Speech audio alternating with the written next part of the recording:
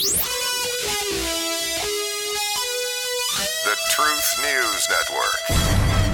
Get the jab or wear the mask. The mask causes infections and hypoxia. The jab causes heart inflammation and anaphylaxis. And every hour of every day, warnings, threats, enticements, lures to get a so-called vaccine for a virus with a 99.987 recovery rate. How do you survive the lies? With a healthy injection of the truth. TNN, the Truth News Network, and Dan Newman.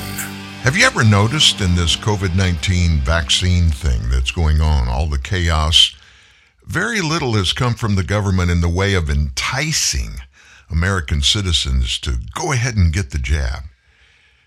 What tools do they use? Fear, anger, hatred. You got to fit in. You don't want to be classified as a conspiracy theorist person.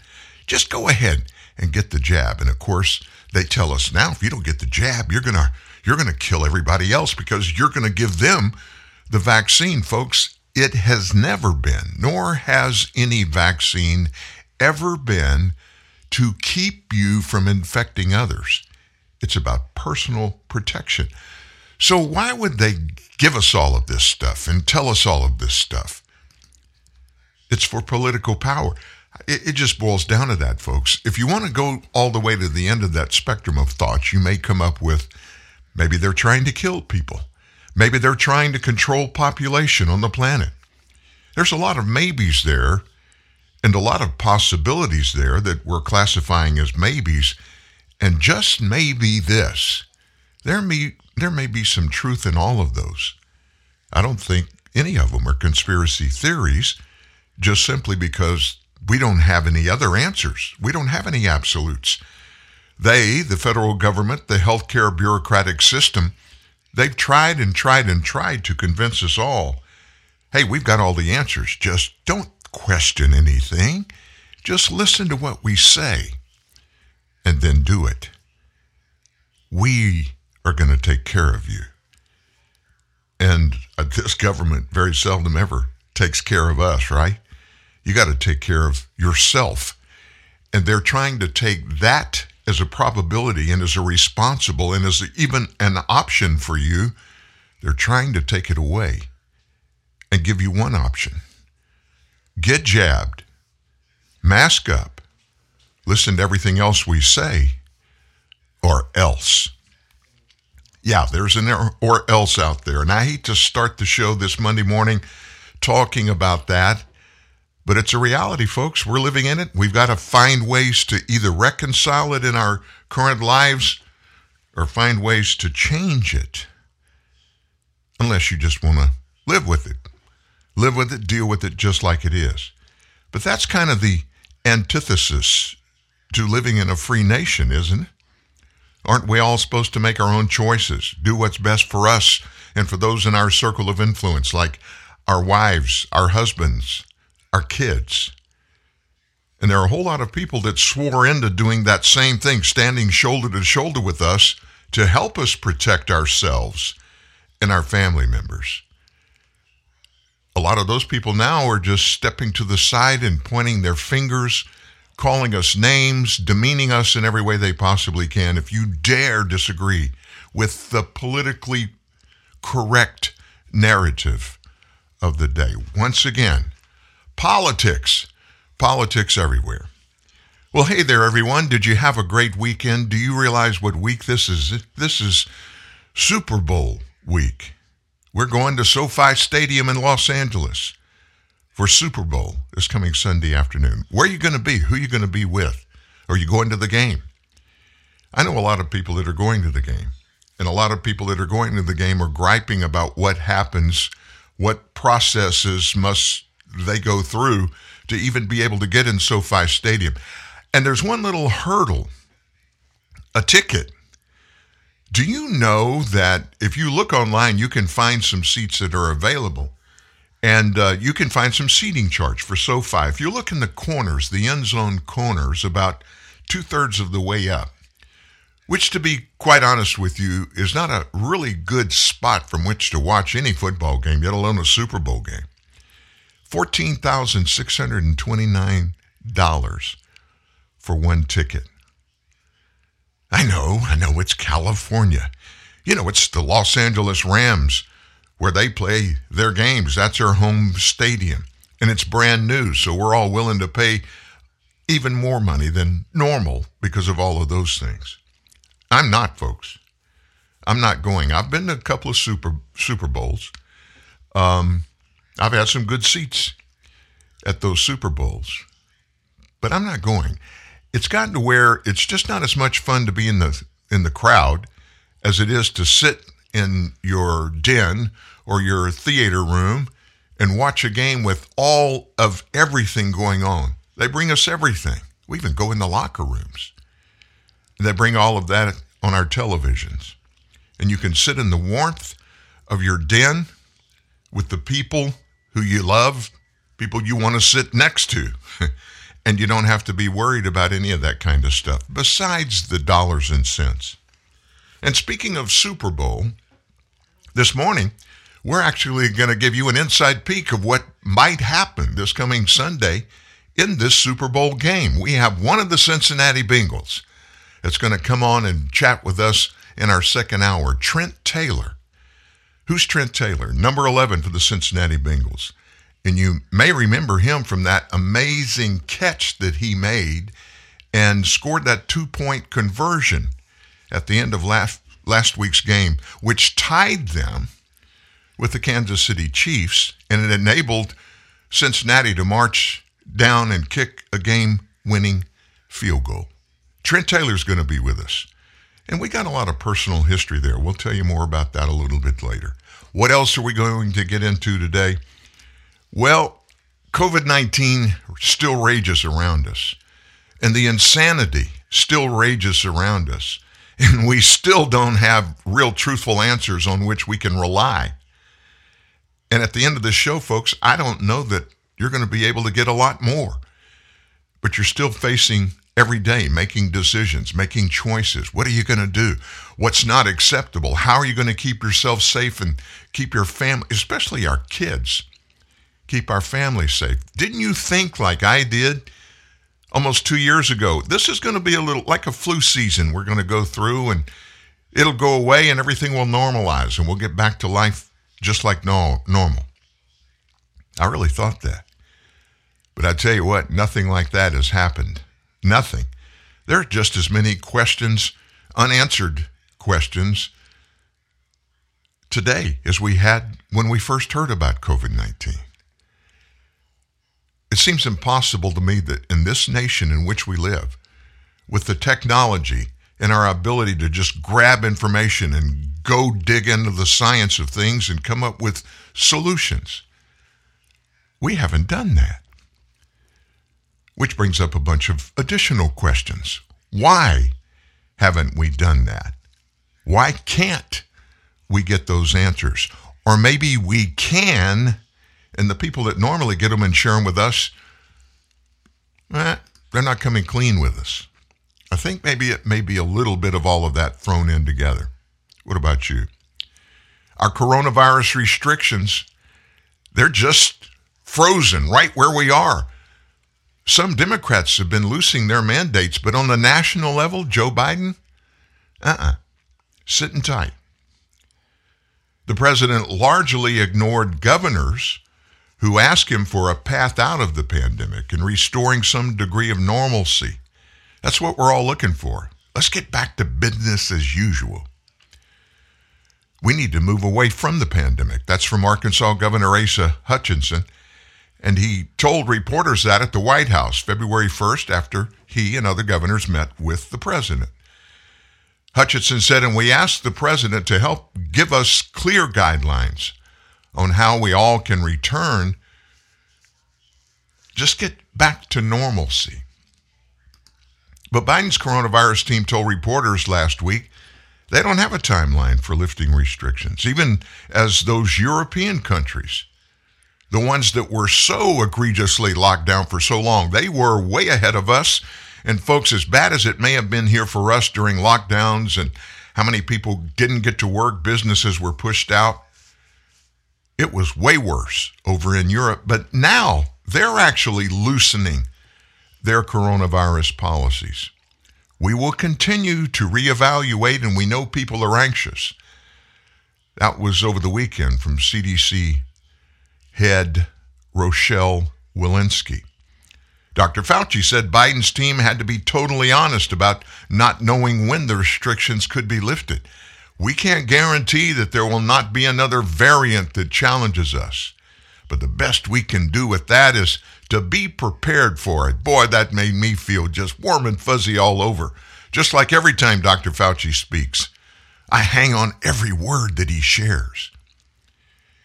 He previewed, gave us kind of a hint of better, more advanced vaccines that, according to him, will ultimately help Americans continue fighting COVID and its variants. I hope that's sooner than later, he said, when, as you have said, this will not dominate our lives.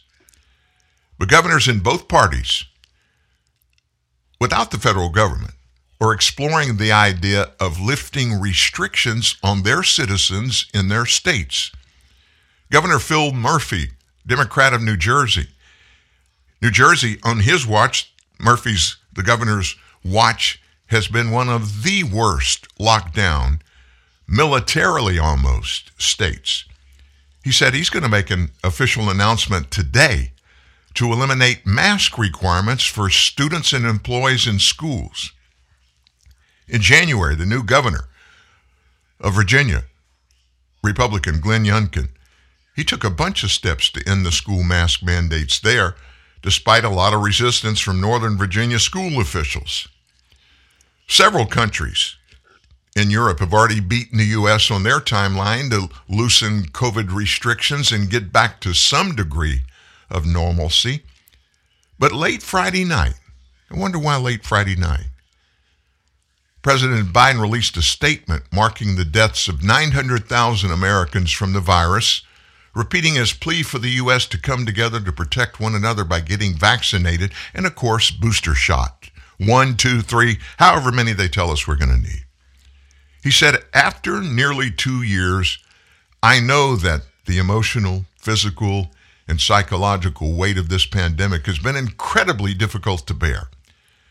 But the White House has signaled no change or even a timeline for a change in the federal pandemic response. And in the middle of all of this, folks, this president, Dr. Fauci, Dr. Walensky, and everybody else in this whole thing, they talk about those 900,000 Americans that have died, and they've lied to us by using this term. 900,000 Americans have died from coronavirus. And the scientists are now actually coming out and saying, that's not true. That's not true. During the time period of our COVID-19 life, 900,000 Americans have died from something. Some of them have died from COVID-19, but the majority, we're now being told the majority of the 900,000 people that they told us, and Joe Biden doubled down on Friday night, they told us died from the virus, only died with the virus. Really big difference. Really big difference, you got to say. There's a whole lot of information that is known now that we're not being told as they learn it as fact. They're spoon feeding us with some of that information. I think they're trying to soften the landing. But honestly, I think we're pretty close to having a crash landing, and I think it's going to be ugly when it happens. Speaking about getting information and finding out things, last week, Senator Ron Johnson from Wisconsin had a committee hearing and invited a bunch of people, medical professionals, most of which were nurses, to come sit down with members of the United States Senate so they could ask and answer questions and get some real inside skinny on all things COVID from the actual people that are treating patients. I would think ground floor would be where you would want to go if you wanted to find out what's really going on. Folks at the level that Dr. Fauci is at, Dr. Walensky, I would never go there to get facts. Fauci's never treated a single COVID-19 patient. Did you know that? Not one. Yet, on his word, the entire structure of the United States of America has morphed again and again and again because of something he tells us, and he calls himself science. You know, this whole time he's been telling us, and all the other leaders have picked up on what he says, you got to follow the science. Follow the science. If you ask Fauci, which was asked him in one committee hearing, where's the science come from? Fauci said, I'm the science. Well, in this committee hearing that Senator Johnson had last week, a lady named Nicole Sirotek sat down and spoke to Senator Johnson. And folks, let me tell you this. I want you to we're going to play a segment of registered nurse Nicole Sirotek testifying before that Senate committee last week. And I want you to listen not only to what she says, but listen to the way she says it. And folks, she's coming from the side of, I've treated patients. I've watched patients die in hospitals, but I've watched the process of these people dying in our hospitals and dying needlessly. Listen to Nurse Nicole Sirotek. Thank you, Senator, for giving me an uninterrupted opportunity to represent the harm that is coming to the patients in the American hospitals and the lack of early intervention. My name is Nicole Sirotek. I'm a registered nurse. I've been a registered nurse for over a decade. My specialty is critical care, trauma, and flight. Since the start of the COVID pandemic, I've actually been rebranded, I guess you can say, as a leading expert in early intervention strategies executed on a large mass scale using the FLCCC protocol, as well as COVID patient ventilator protective strategies to optimize COVID patients on the ventilators. My story actually begins back in May of 2020. I was one of the original nurses that went to NYC to help with the COVID pandemic, because as we remembered, they needed nurses, and most importantly, they needed ventilators. Well, I was the whole package, a flight nurse that can manage ventilators. And when I arrived there, the gross negligence and the medical, malfeasance that happened in there, and the complete medical mismanagement of these patients, is what has led us to the situation that we're in right now.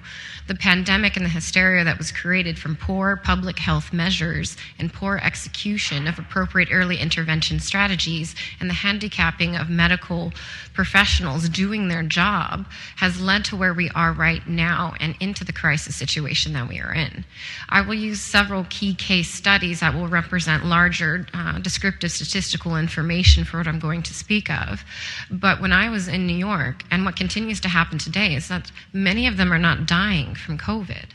Now, many people don't know about me is that I'm actually a master's prepared biochemist, and I have worked extensively with the HIV virus, tracking genetic mutations. So I feel very comfortable going toe-to-toe with some of these doctors here, although I am not a doctor, I'm just a nurse. But what we saw on these front lines, we knew what was happening. And when we asked for the ibuprofen, they said, no, it was contraindicated. When we asked, why aren't we giving them steroids? Oh, well, it's not. We're just following orders. Following orders has led to the sheer number of deaths that has occurred in these hospitals. I didn't see a single patient died of COVID. I've seen a substantial number of patients die of negligence and medical malfeasance. When I was on the front lines of New York, I'm unfortunately known globally viral as the nurse that was in the break room sobbing, saying that they were murdering my patients. The pharmaceutical companies had gone into those hospitals and decided to practice, I guess you can say, on the minorities, on the disadvantaged, on the marginalized populations that we know that we had no advocates for, because the very agencies that should have been protecting them were closed because we were sheltering in place. Now, while I was there and I saw that the pharmaceutical companies were rolling out remdesivir onto the patients, I tried to get a hold of the IRBs. I tried to get a hold of my appropriate chain of command. I tried CMS. I tried Department of Health. And they rolled out remdesivir onto a substantial number of patients for which we all saw it was killing the patients. And now it's the FDA-approved drug that is continuing to kill patients in the United States. As nurses, we've collected a statistical or descriptive amount of information that you may not get from the doctors, because for more they do quantitative data, we do qualitative data with a humanistic, phenomenological approach in nursing research. And so we've collected the data from all of these patients across the country from which we have been helping patients, because I formed the organization American Frontline Nurses and the Advocacy Network so nurses could advocate for these patients. And all of this data pool shows that as these patients get remdesivir, they have a less than 25% chance of survival if they get more than 2 doses. Now they're rolling it out on children as well and into the nursing homes or skilled nursing facilities as early intervention, when, as Dr. Pierre Corey and Dr. Merrick have already demonstrated, that there are cost-effective medications out there, and we are going to see the amplification of death across our country. And we haven't even touched on the vaccines, for which all of our expert panels have already very well describe that situation, so I won't touch on that, since many of them are by far superior to me than even I could ever hope to be. But I can tell you that 2 days ago, I flew out my first 10-year-old with a heart attack, and I had to fight the doctor in the ER because he's like, 10-year-olds don't have heart attacks. And I argued back and forth for 30 minutes to force his hand to get an EKG, to find out that he had almost a complete STEMI, which is ST elevated myocardial infarction, for which you could see it lit up on the 12-lead EKG. And he's like, well, that's not possible. And I'm like, well, he was just vaccinated yesterday. It is very much possible. At any given time, people are getting a hold of me and the nurse advocates at American Frontline Nurses to help advocate, because as you've seen, there is victim shaming. That it's anxiety, it's this. But in actuality, if they put down that it was a vaccine injury, the physician, the corporation, the hospital, the clinic, they actually won't get reimbursed. So it gets labeled as anxiety or neuropathy or Guillain-Barré syndrome, when in actuality, it's very realistically a vaccine injury. Now, I'm not... even though I founded American Frontline Nurses, I've traveled extensively to South America, India, and South Africa, working in hot zones, stopping the spread of the virus, and working with early intervention. And nowhere in those countries, in developing nations, do I see these issues that we see here in the United States. It's actually, I'm a very proud American citizen. I come from a family of immigrants, and my mother told me that the United States is the best country in the world, though granted I am biased being an American. And our level of healthcare has been deteriorated to substandard third world nation healthcare, whereas I tell people you are better off in South America in a field hospital than you are in level 1 trauma designer hospitals in the United States. As nurses, we are getting reports across the country from our American Frontline Nurses about patients not getting food, patients not getting water. How come a patient hasn't been fed in 9 days? Why do I need to get a court order to force a hospital to feed a person who isn't intubated and who's literally telling you they would like food? Oh, well, you can't take your BiPAP mask off. Well, that's what us nurses are for. We're going to help you take that off, and we're going to help you eat, but we're not allowed to. If they're on a ventilator, they're not getting basic standards of care. I've had patients that haven't been bathed, haven't been fed, haven't been given water, haven't been turned. And if you ask me, this isn't a hospital, this is a concentration camp. That's right. Absolutely it is. Nowhere in the United States do we isolate people for hundreds of hours at a time with no human contact. It's not even allowed in the prisons. You are not allowed to isolate a prisoner for beyond a certain extensive amount of time, because it is horrible for their mental health and is considered inhumane. However, in these hospitals now, we're allowed to isolate patients from their families for days, and you have to say goodbye to them over an iPhone, as Jennifer Bridges has just demonstrated to us, or she has to shuttle people in to see. And personally, I was fired for sneaking a Hispanic family in to say the last rites to their family. And so thank you, Senator Johnson, for giving nurses the opportunity to come and represent our patients, because as you can see, we're not often thought of as leading professionals, though we are the missing link between the doctors and the patients. So thank you so much for this time. Okay.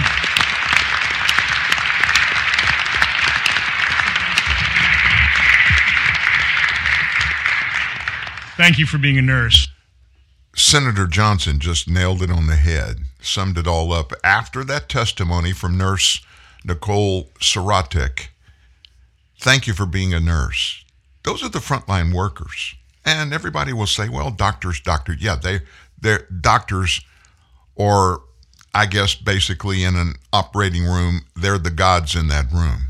And I'm saying that not literally, but they're the ones that are in charge. But the people in these healthcare institutions that deal directly with people 24/7 are the nurses. These are the people that see and understand and know. These are the people that implement the orders of the guys who run the place, the doctors. So they're meeting the patients face to face when many of these others don't, except on rare occasions, like in an OR. Folks, there's a lot of things that are being done and being represented to us as they're being done as science, as medicine, as truthful, that really aren't. And I don't want to diminish the disease in any way. I'll never do that because it is a real disease. But as she said, is COVID killing us? Is COVID killing these people?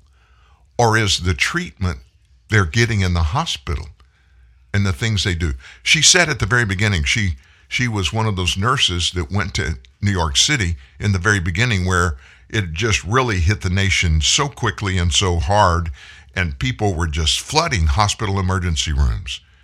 We really didn't know what was going on. You remember the panacea that they came up with was, you're going to have problems breathing with COVID-19. It attacks your lungs. And we found out during the course of treating such people that the principal thing it does, massive, your lungs fill up. They can't oxygenate your blood. Inflammation just runs rampant. And so people were having a problem breathing, getting oxygen. What's the fix for that? The universal fix is put them on a ventilator. Ventilators will help you get that oxygen into your blood. Here was the problem. What ventilators do, you set the speed and the intensity of the oxygen air mix that they push through our lungs if we're ventilated. And the problem with ventilators at that particular point, we found out after a bunch of people died, the problem was the ventilators were pushing blood that came from the heart through the lungs where they normally get oxygen. All the oxygen our body gets comes through our blood that comes through our lungs. And then it's pumped out to all parts of our body. The ventilators were pushing the blood through our lungs too hard, too fast, and people were dying because they weren't getting enough oxygen. Now think about that. Put that in the context of everything to do with COVID. Put that in the context of what we've been told to do and not to do from the very beginning, 2 years now, by Dr. Anthony Fauci and other experts. And much of what they told us killed a bunch of those 900,000 Americans that have been reported to die. And as we said before we listened to the nurse, they tell us 900,000 people have died from COVID.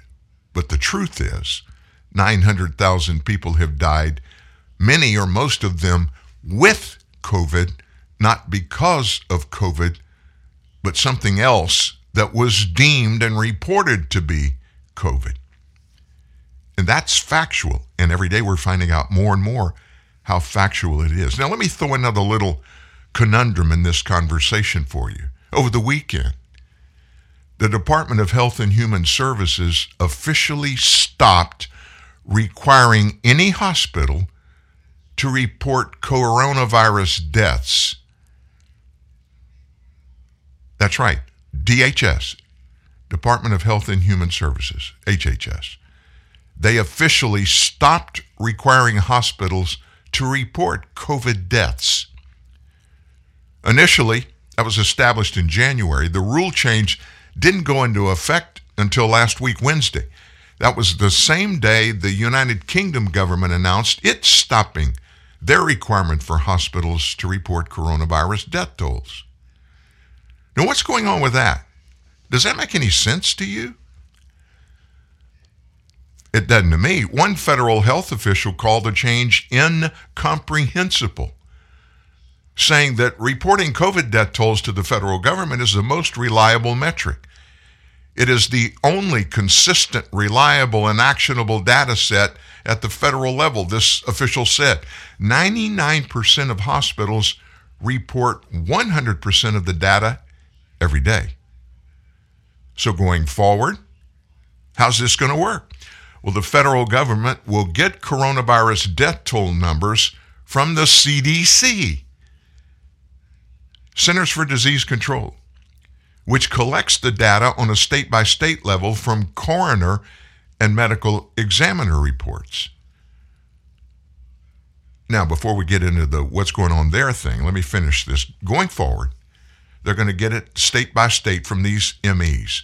Deaths are reported by the counties and states, but the process is very slow, and many coroners are actually not wanting to cite COVID as the reason, while hospitals rely on diagnoses. The same official said that.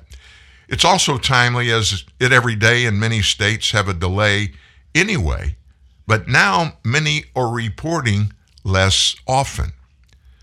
The CDC has never really counted cases for things that a lot of people get, like the flu. They get data from some other sites and then extrapolate what is going on. Alexis Madrigal, a co-founder of the COVID Tracking Project, said that Health and Human Services has so far provided the best and most granular publicly available data on the pandemic. There was no hospital data at the federal level and even at many states, he said. We had no idea who has capacity, who was in trouble, who had supply shortages, who was getting admissions so fast they would need supplemental medications, who has staffing issues, etc. We also didn't know anything about the people admitted in a timely manner, like their ages. American Hospital Association Vice President Nancy Foster says things differently. She said the CDC provides more accurate information by including coronavirus deaths outside of the hospital setting. She said, while it is likely that most people who die of COVID do so in a hospital, some die at home, in a nursing home, or elsewhere. We believe CDC looked at the conflicting sources of data on COVID deaths, chose the one that was most accurate, and moved to reduce the burden on hospitals to collect data that were less complete and, to the best of our knowledge, not being used. Now, you just heard what she said. Let me tell you what the facts say. The CDC says it's different from what they are claiming. What are you talking about, Dan? Well, let's just look for a second at the VAERS report published today. How about that? And this report goes from January 1 last year through January 28th, a week ago, last Friday. And it doesn't give us necessarily the deaths across the nation from COVID-19, but gives us the death count, the official numbers that are turned into the CDC, and they report those to us, the numbers of not just deaths, but adverse reactions to humans from the coronavirus vaccines.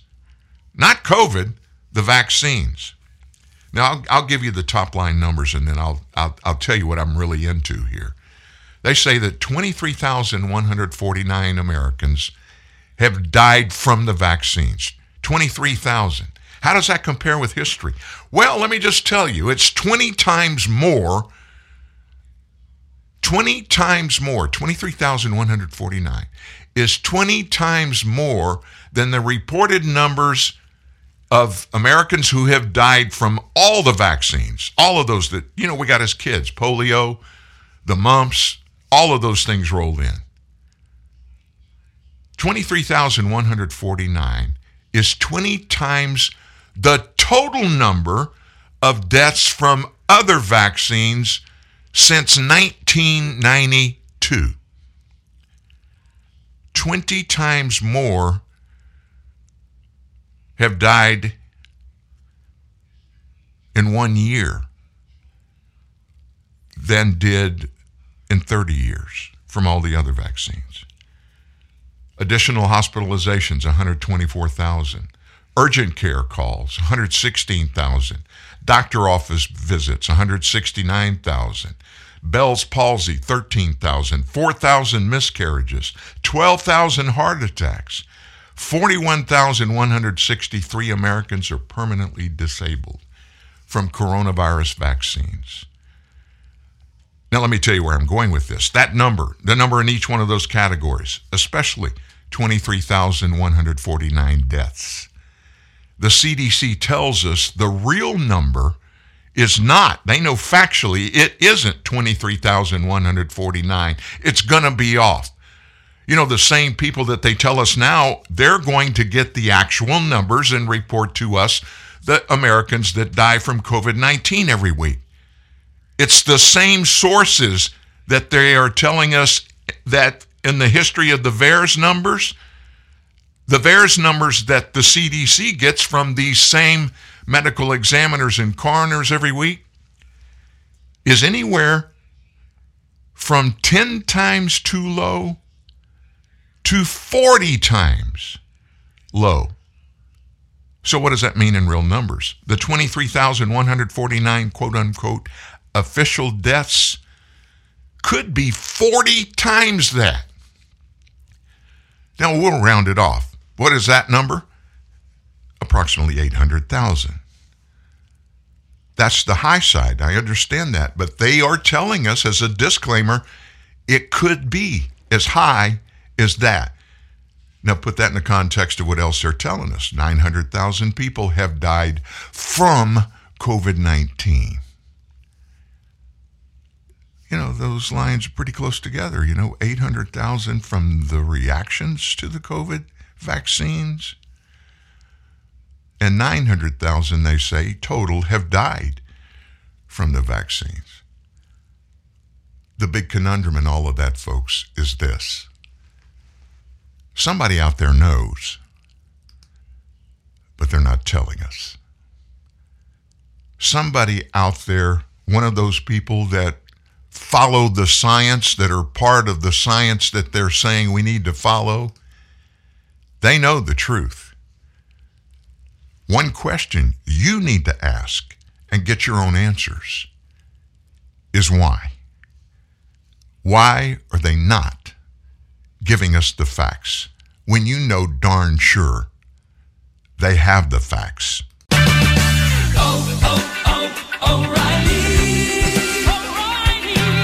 We may not be able to lower the cost of gas, but we can do something about how many miles you will drive per gallon. Stop by your local O'Reilly Auto Parts store today and let us help you increase the performance of your car or truck. Simple things like replacing your air filter, changing worn-out spark plugs, and using fuel injector cleaner can add up to better fuel economy and big savings. There's an O'Reilly Auto Parts store close to you that has the name brands, low prices, and people who can help. Restore lost fuel economy and eliminate rough idle with Lucas Fuel Injector Cleaner. Right now at O'Reilly Auto Parts, buy 2 and get 1 free. Lucas Fuel Injector Cleaner quickly cleans clogged injectors to increase fuel efficiency and help your vehicle run smooth. Lucas Fuel Injector Cleaner, buy 2, get 1 free at O'Reilly Auto Parts. Better parts, better prices every day. Limit supply. See store for details. O'Reilly. O'Reilly Auto Parts. Dinner, dinner, dinner. Every day you have to think of what's for dinner. Well, now Subway has a solution that is sure to please every person you have to feed for that last meal of the day. It's called Dinner Tonight.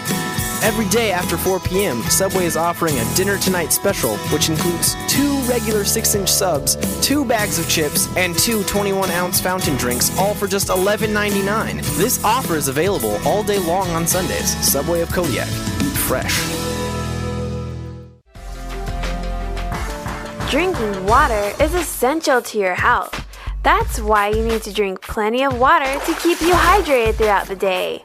Unlike power drinks or soft drinks, water is truly the only drink that can quench your thirst. It's an easy, refreshing way to keep your body healthy and strong. Freshen up today with a brisk, cool bottle of water.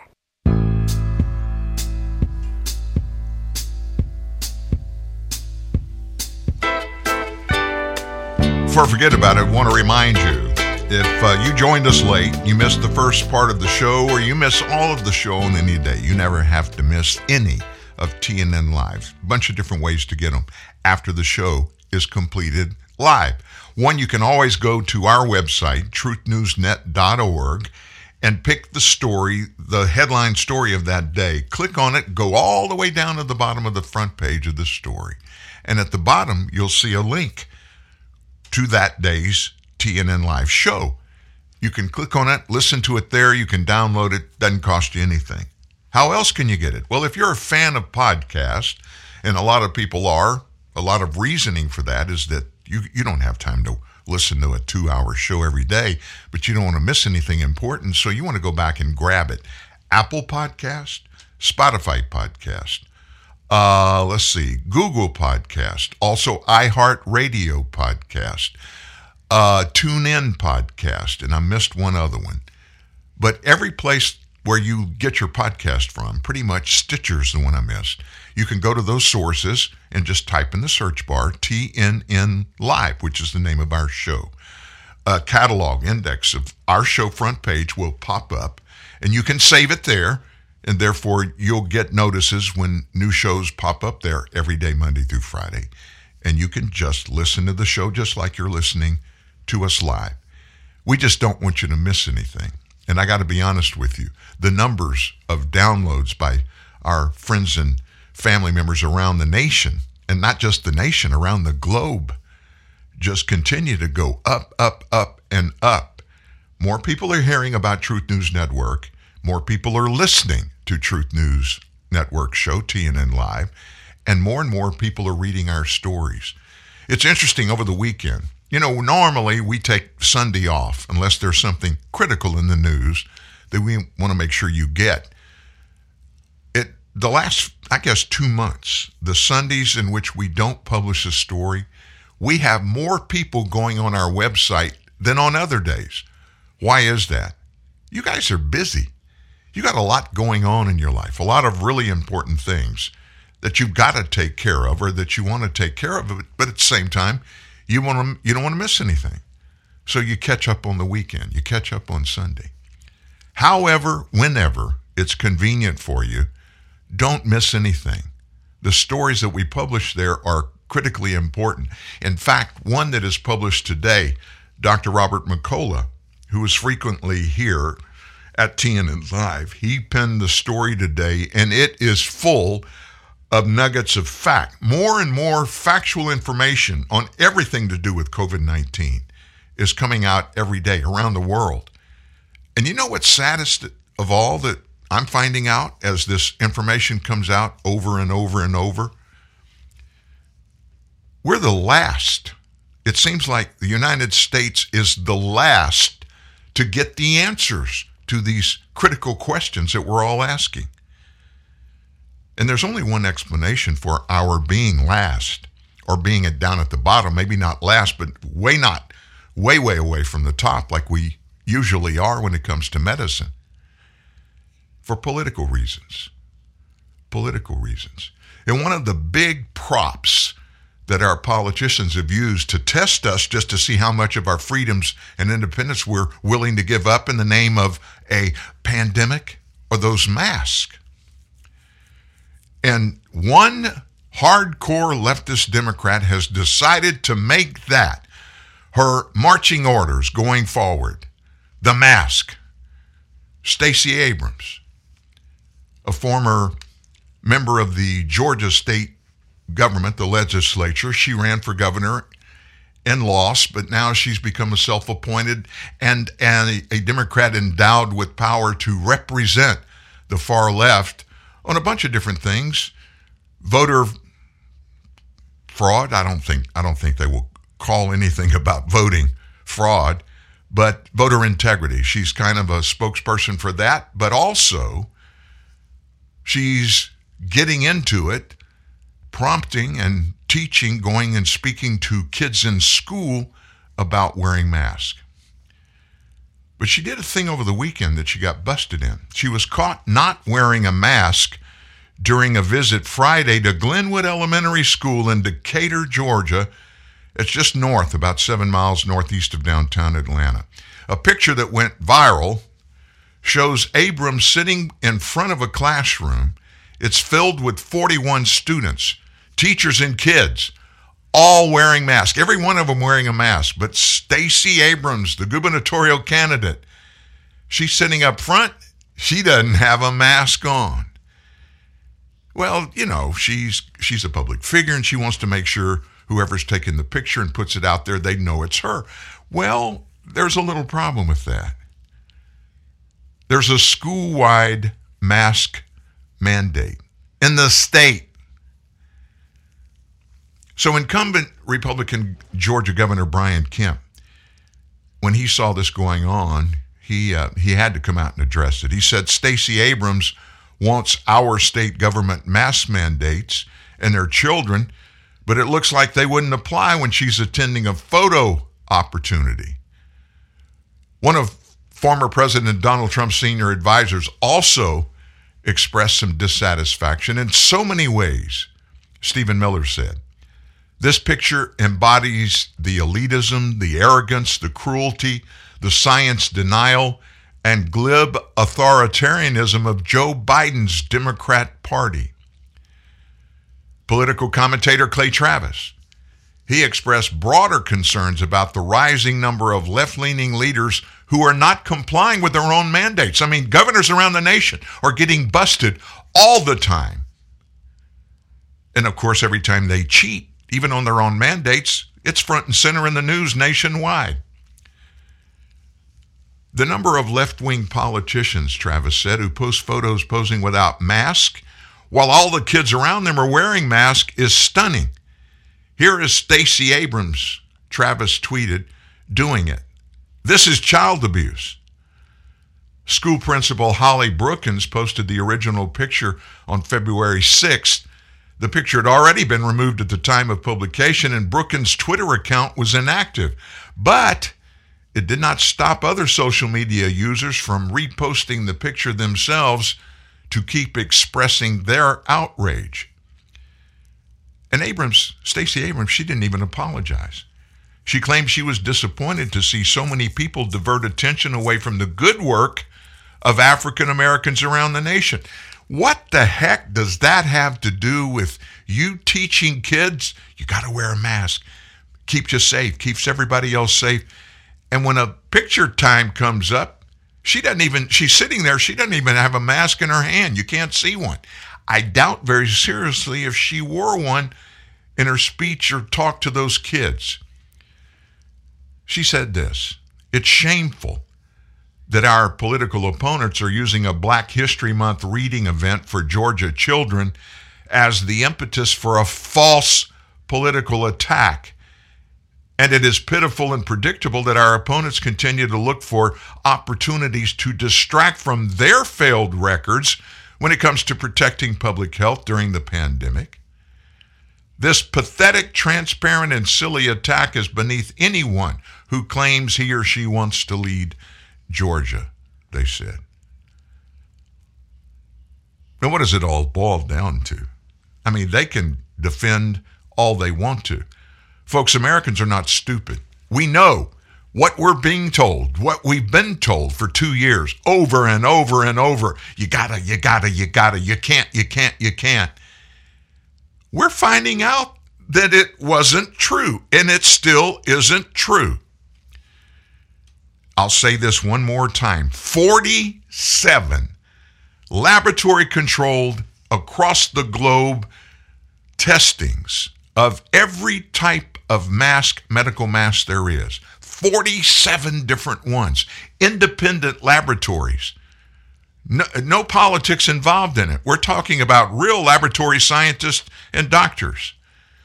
Of all 47, they tested everything from the top to the bottom.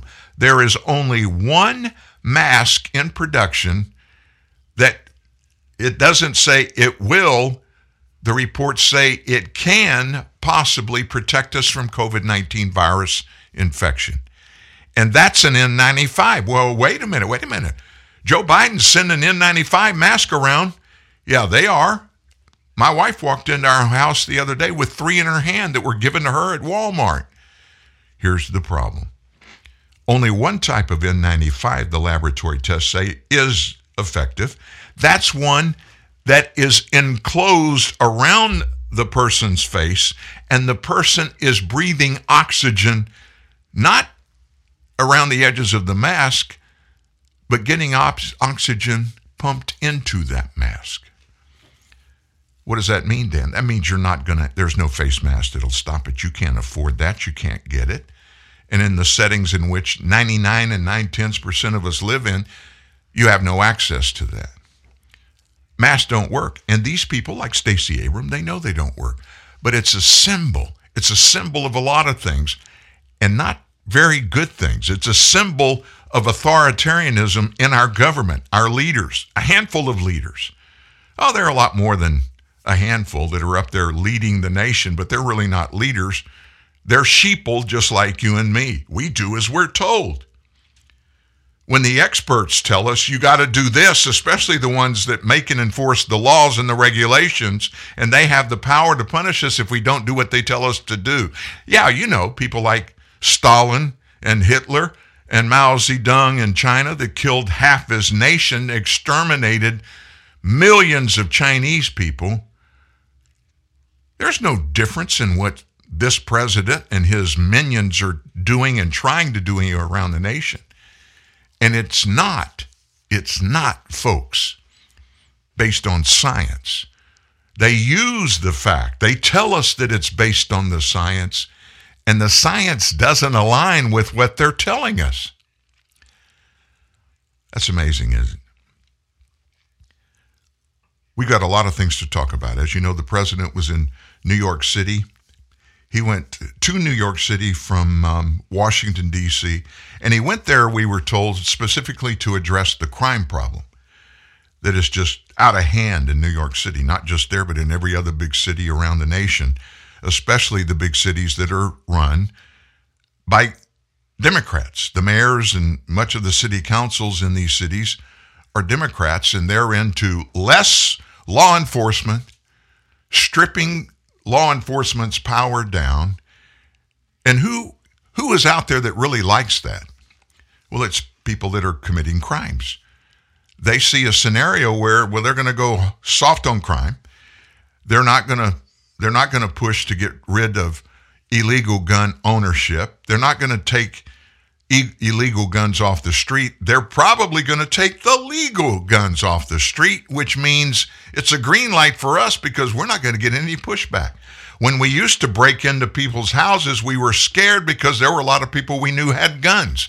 And now they're beginning to take the guns away from those legal people. The ones that register, buy their guns legally, do the FBI background checks, which you got to do, the gun scorers got to do so you can even buy a gun.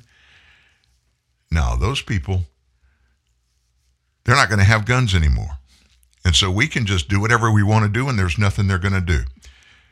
And that's why across the nation, that's the big reason why gun crimes have gone exponentially up the ladder.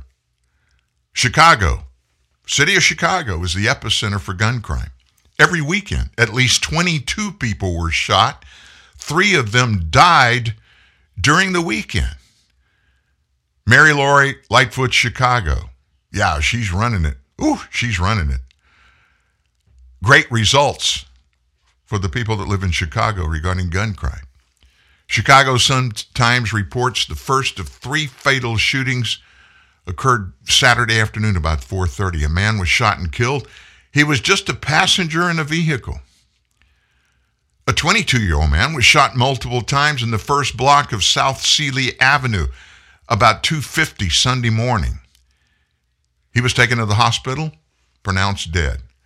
The third fatal shooting of the weekend, 4:50 a.m. Sunday, when a 44-year-old man was found shot to death in the first block of East 24th Street. 12 people were shot. 3 of them died. On Tuesday alone. It's crazy, folks. At least 17 people shot during the weekend of January 28th to the 30th. And 3 of those shooting victims died of their wounds. It has become as a news story. Yeah, the The weather says it's going to be cold here. It's going to be 22 degrees tonight. Won't be any snow until maybe tomorrow.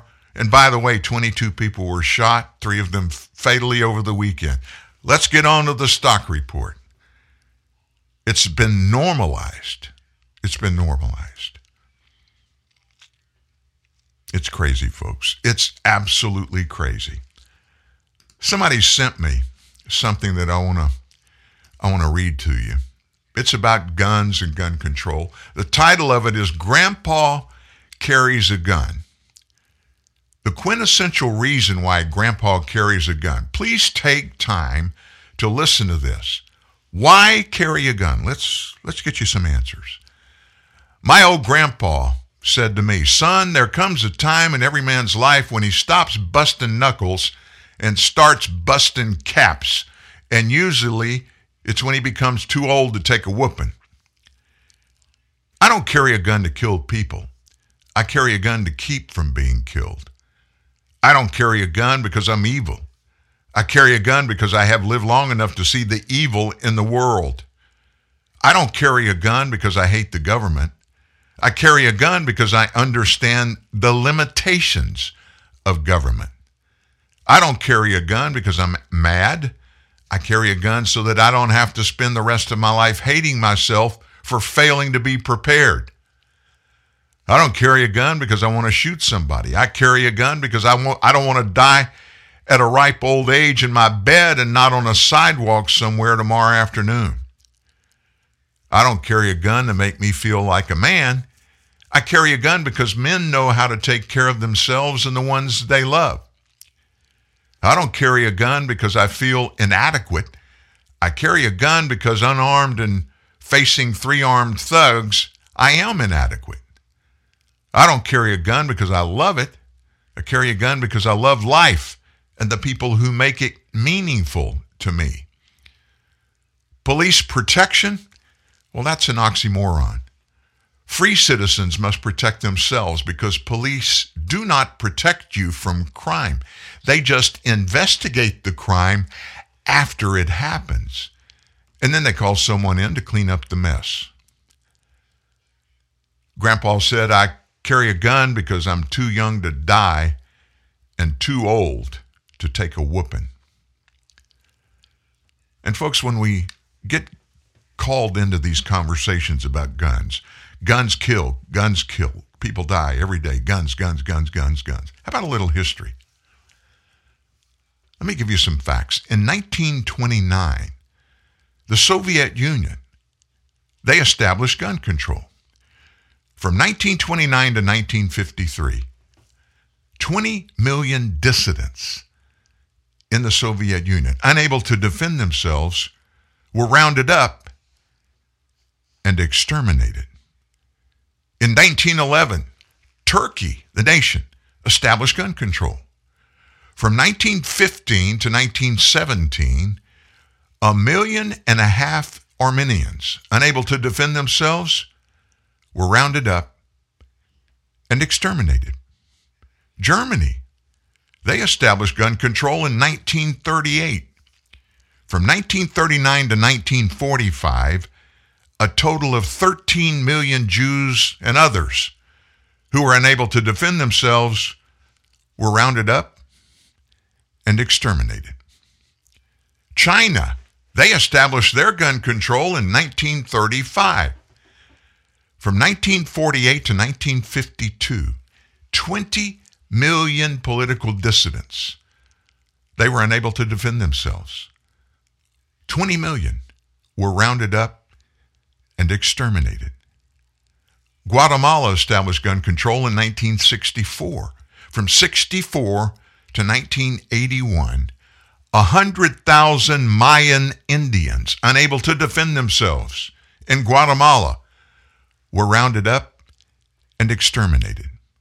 Uganda established gun control in 1970. From 71 to 79, 300,000 Ugandan Christians who were unable to defend themselves were rounded up and exterminated. Cambodia established gun control in 1956. From 1975 to 77, 1 million uneducated people in Cambodia, unable to defend themselves, were rounded up and exterminated. 56 million defenseless people were rounded up and exterminated in the 20th century directly because of gun control. Now, you don't see these numbers on the U.S. evening news shows or hear politicians passing this information out among the public. Guns in the hands of honest citizens save lives and save property too, yes. Gun control laws adversely affect only the law-abiding citizens. Gun control adversely affects only law-abiding citizens. With guns, folks, we are citizens. Without guns, we're subjects. During World War II, the Japanese decided not to invade America. You know why? They made it public. They knew that most Americans were armed.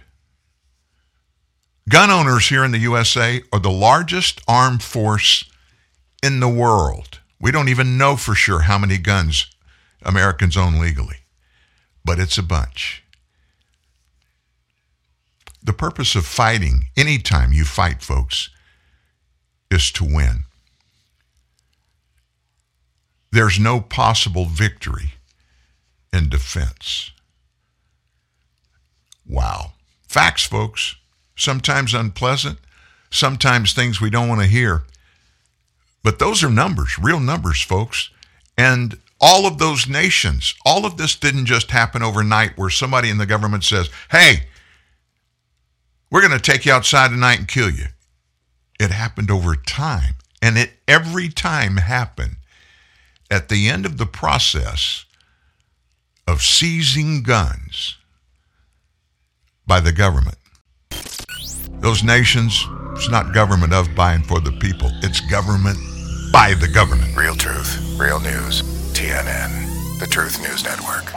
Dunkin' is putting a whole new spin on pumpkin at Dunkin' with our new pumpkin cream cold brew. Smooth, bold cold brew topped with velvety pumpkin cream cold foam made with cinnamon and nutmeg spices. And there's more pumpkin for you to love, like the delicious fall classic, our pumpkin spice signature latte. Rich espresso topped with whipped cream, caramel drizzle, and cinnamon sugar. That's how we pumpkin at Dunkin'. Sip into the fall season with the new pumpkin cream cold brew or pumpkin spice signature latte. America runs on Dunkin'. Price and participation may vary. Limited time offer. Exclusions apply. Here's good news. Even with high unemployment, there's still a need for hundreds of thousands of cybersecurity professionals in the U.S. right now. And My Computer Career is training people to help meet the demand. No IT experience? No problem. Take the free career evaluation today at mycomputercareer.edu. Start your new life as an IT pro in as little as 4 months. Grants covering up to 53% of the cost are available to those who qualify. It's not rocket science. It's mycomputercareer.edu. Are you sure we should be out here? It's pretty cloudy. Come on, that'll pass. Really? I don't know. Yeah, just swing. I'm holding Swing! Bob? Whoa. Looks like someone could have used Yahoo OneSearch on his mobile phone. Try Yahoo OneSearch and get news, sports, even weather. Get better results. Text weather and your zip code to 92466. Be a better golfer. Yahoo! Standard carrier text messaging rates apply. New Dunkin' Refreshers. Vibrant fruit flavors like strawberry, dragon fruit, and peach passion fruit. B vitamins and energy from green tea. All under 200 calories. Order ahead via the Dunkin' app for a contactless way to order, pay, and pick up in the drive-thru. America runs on Dunkin'. Price and participation may vary. Limited time offer. You're standing against the tide of creeping insanity. One truth at a time. TNN, the Truth News Network. Creeping insanity. I like that term. Well, as you know, we have to come up with somebody to serve on the United States Supreme Court because Justice Stephen Breyer, he's officially retired now, and President Biden is out there telling everybody what he's going to do. And a lot of people are listening. A lot of average Americans are listening and watching how he responds to this whole thing. And it's not feeling very comfortable to a lot of people. We get a creepy feeling about it. Yesterday, on a television network broadcast, Senator Ted Cruz criticized the president for his pledge to nominate a black woman to the Supreme Court to fill that vacancy. Cruz insisted Biden wants a left-wing ideologue and is willing to discriminate to make that selection. Now, how could he be discriminating? I mean, after all, we've only got, we don't have an African-American woman on the Supreme Court. There's never been one. So how could any president be racist that chooses to nominate and appoint and send up for confirmation hearings an African-American justice, right? Well, let me say at the outset, Senator Cruz said, the fact that he's chosen to put out this racial quota, it's wrong. It's wrong to discriminate based on race, period. If you are, I tried to do what Joe Biden has done. If your show put up an ad in the paper that your morning show is looking for a producer and only black women are eligible to apply, or for that matter, you put up the ad that says only white men are eligible to apply, or you put up an ad that said only Native American women are eligible to apply. Any and every one of those ads is against federal law. They would violate the federal civil rights law, and you or I would face personal liability for doing it. And yet, Joe Biden, those laws don't technically apply to the president in this appointment, but he is certainly violating the spirit of non-discrimination. If he wanted to look for qualified applicants and find whoever he thought was the most qualified nominee, and she happened to be African American, that's wonderful, Cruz continued. But he's not doing that. He wants to discriminate based on race. And Cruz said it's also worth noting there's some irony to this because Joe Biden broke a threshold, because Joe Biden not once but twice has actually filibustered a black woman to try to stop her from becoming a federal judge. Did you know that, folks? We have history where Joe Biden, he fought, filibustered to stop the appointment of an African-American woman to a federal court and to a Supreme Court spot. You don't believe it? Well, we tell you all the time, anything you do, anything you say, got to remember it's going to show up later. So let's go back a few years. All the way back to 2005. What was going on in 2005? Well, Joe Biden was a United States Senator from Delaware. And he was also on the Senate Judiciary Committee where all appointed, all nominated people have to go, if it's for a federal judgeship of any kind, to be vetted and, of course, either turned down or confirmed by the Senate to serve in that capacity. Listen to this very closely. This is Joe Biden, Senator Biden, in 2005, talking about this very thing that Ted Cruz referenced. It depends on who the president sends, but I could see a circumstance. For example, if he set up Edith Jones, I can assure you that would be a very, very, very difficult fight, and she probably would be filibustered. What about Janice Rogers Brown, someone else? Excuse me, I'm not. By the way, I misspoke. Janice Rogers Brown is what I meant to say. Oh, okay. I misspoke. Thank you for saying But wasn't she just confirmed, though? How do you invoke the extraordinary circumstances clause of the Agreement of the Gang of 14 for somebody who's just been confirmed? Because a circuit court of a judge is bound by stare decisis. They don't get to make new law. They have to abide by the, for example, So what you're saying is the Supreme Court's different than the appellate ball game. Right, okay. Totally different ballgame. Two things there. His own words. He's hanging himself as he does all the time with his own words. He's talking about federal Judge Brown. If she came up, he would have a hard time. And he predicted he would have to filibuster her. He didn't talk about the reason why. That's number one. That is as racist as you can possibly be. Because, quite honestly, Justice Brown is very well qualified, and she is African American. But Joe Biden, Mr. I don't see people with color. I don't look at people and say, oh, they're black. That's a black man, a black woman, or that's a white man, a white woman. I don't say that. I'm colorblind. Of course he said that. And of course he says that. He's picking, or he told us he was going to pick or appoint an African-American woman, only an African-American woman, to sit on the Supreme Court replacing Justice Stephen Breyer. That's number one in what he said. But did you catch the last part of what he said? I think probably the last part is worse than the first part of what he said. Let me go back and let you listen just to the end of that so you can pick it up. Because a circuit court of a judge is bound by stare decisis. They don't get to make new law.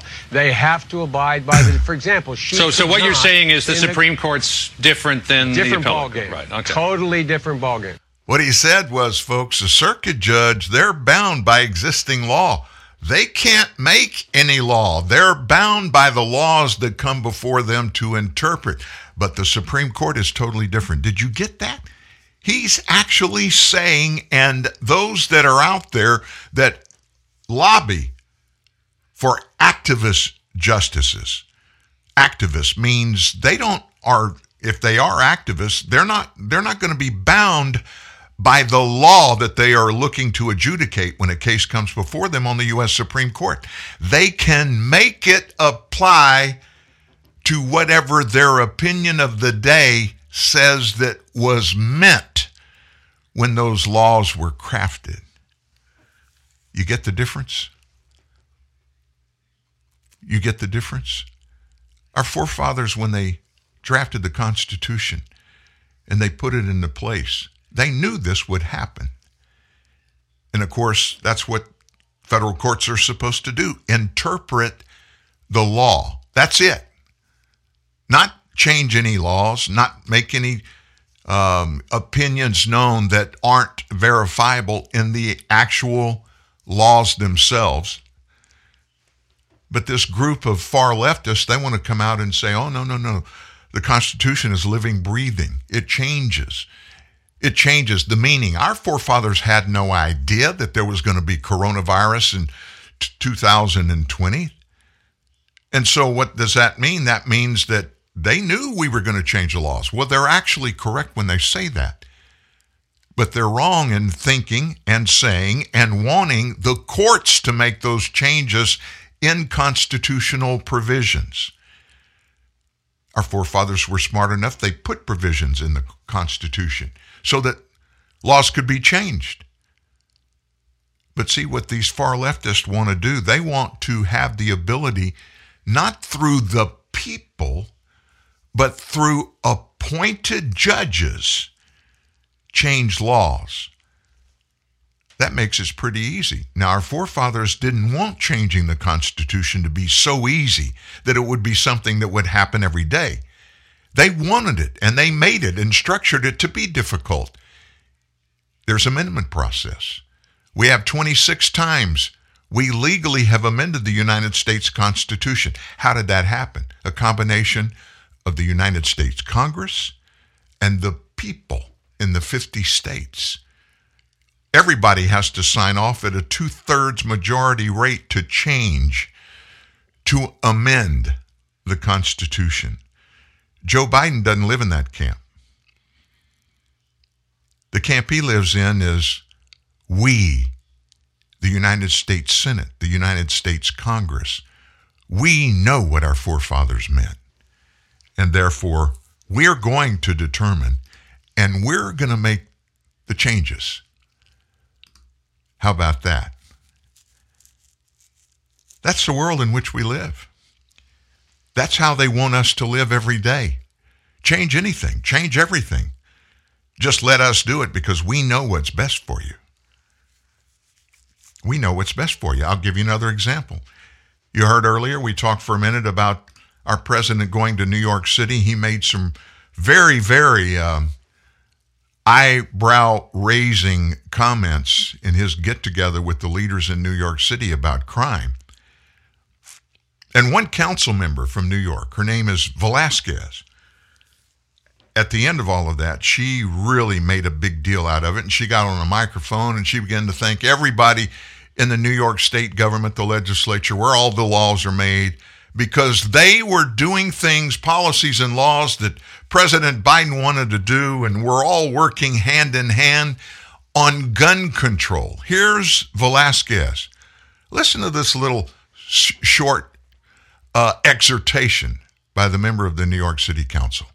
To my New York congressional delegation, I want to recognize the incredible role that we have played in working together with this administration to make sure that we secure the resources, not only to deal with gun violence in our country, but to tackle the issue of the pandemic, to provide relief assistance to small businesses in our country. And I am proud that we have been able to get this economy growing again, that because of the commitment and vision of President Biden. Since the start of the pandemic, gun violence in our city has surged to levels not seen in a decade. Shootings are up by 166% here in New York City. Across the U.S., over 20,000 people were killed by gun violence last year. Black and brown communities, we are victims of gun violence. It takes us also, because we are on the ground. We know what works and what doesn't work. We got the expertise, and we need to use all those grassroots community organizations who understand the dynamics that play into gun violence in our country. Oh my gosh, what a great speech. Of course, what she referenced there was what the left use as their whole process and what's going to work. It's nothing different than what they've been using and doing. Number one is demean police, demean the cops, call to question the veracity of every member serving in law enforcement across the nation. Everything they do, you got to question it. You got to question their motives. Oh, most of them are these white supremacists. They don't like people of color. They want to prove that they're powerful and they can do whatever they want to, which that is truthful in a fraction. I mean, less than 0.1% of law enforcement members around the nation subscribe to that thinking. And I got to be honest with you, if you look at the rest of the world, look at the United States, everybody else here, that number probably applies across the whole population. But where they miss it is this. No criminal is going to stupidly, or very few of criminals will very stupidly step out and go after somebody knowing that there's going to be some accountability for them that goes along with the actions that they take. When there's no accountability, there's no pushback. There's no reason for them not to do what they want to do. The illegality and criminal acts that they're setting out to do. Everything from, breaking into a car, stealing a car, breaking into your house, breaking into your business, shooting you, raping your daughters. If there's no accountability for that, what is there to stop them? Are we supposed to just assume that everybody, just because they're Americans, they're here, that they're good people, and anything and everything they do is going to be okay? We could spend the entire show of every 2-hour show in a week talking about nothing but that, and we would just barely touch the surface. There is so much lawlessness going on in this nation like there never has been. I mean, at every level, every state. Now, the numbers are down significantly if you compare the big cities across the nation that are in states that are governed by conservatives, in cities that are governed by conservatives. And the flip side of that is true where it's Democrats. And I wonder why that is. Why didn't somebody just sit down and be objective and look across the nation? Councilman Velasquez, she wasn't doing that. She was actually painting a picture that, hey, the way this administration is doing it, the way they've done it, we're tackling the problem. Folks, crime is still on the rise. I mean, look down south. Forget about the cities. Look what's happening at the southern border. There is no law protection, law enforcement down there. And we have dozens and dozens of federal immigration laws that this president, every member of the United States House of Representatives, every member of the Senate, all pledged oaths to protect and defend the United States of America, which is all everybody wants to say, it's just an idea. It's just the plan. The United States of America. No, it's not. It has borders. It's a plan that is implemented in the hearts and lives of everybody that lives legally within those borders. But for all of those that don't do it the right way, that don't do it the legal way, they're supposed to be held accountable according to the United States Constitution. And for those leaders that choose to not hold them accountable, not uphold the rule of law, not adhere to their oaths of office that they took, those people must be held accountable all the way up the ladder, all the way up to 1600 Pennsylvania Avenue. Now, Representative Lance Gooden, a Texas Republican whose district is overrun by this surge in illegal immigration. Representative Lance Gooden says the border insecurity that Joe Biden unleashed isn't just impacting border states now. It's spreading across the interior of the country. And with it comes a big temptation for members of Congress. What is that? To stop the lawlessness, to stop the government from not only allowing the lawlessness to happen, but actually supporting it and creating ways for the criminals to just keep on keeping on. How can they stop that? How can the American people stop that? According to Representative Gooden, more and more people in Congress want to impeach and remove President Biden from office if the Republican Party gains control of Congress this fall. He said, I really believe that impeachment could be on the table. This is Representative Gooden, and I would support it completely. He's been investigating how the Biden administration and other nonprofits have been funding this mass effort to move illegals from the southern border all across the interior of the country, uncovering travel packages that assist these illegals and a weakening of identity security provisions so these migrants can even use, listen to this, the feds will let these migrants use their arrest warrants. Don't have a picture ID, no problem. Now the Biden TCA, when you get to the airport and you get to the check-in where you got to go check in,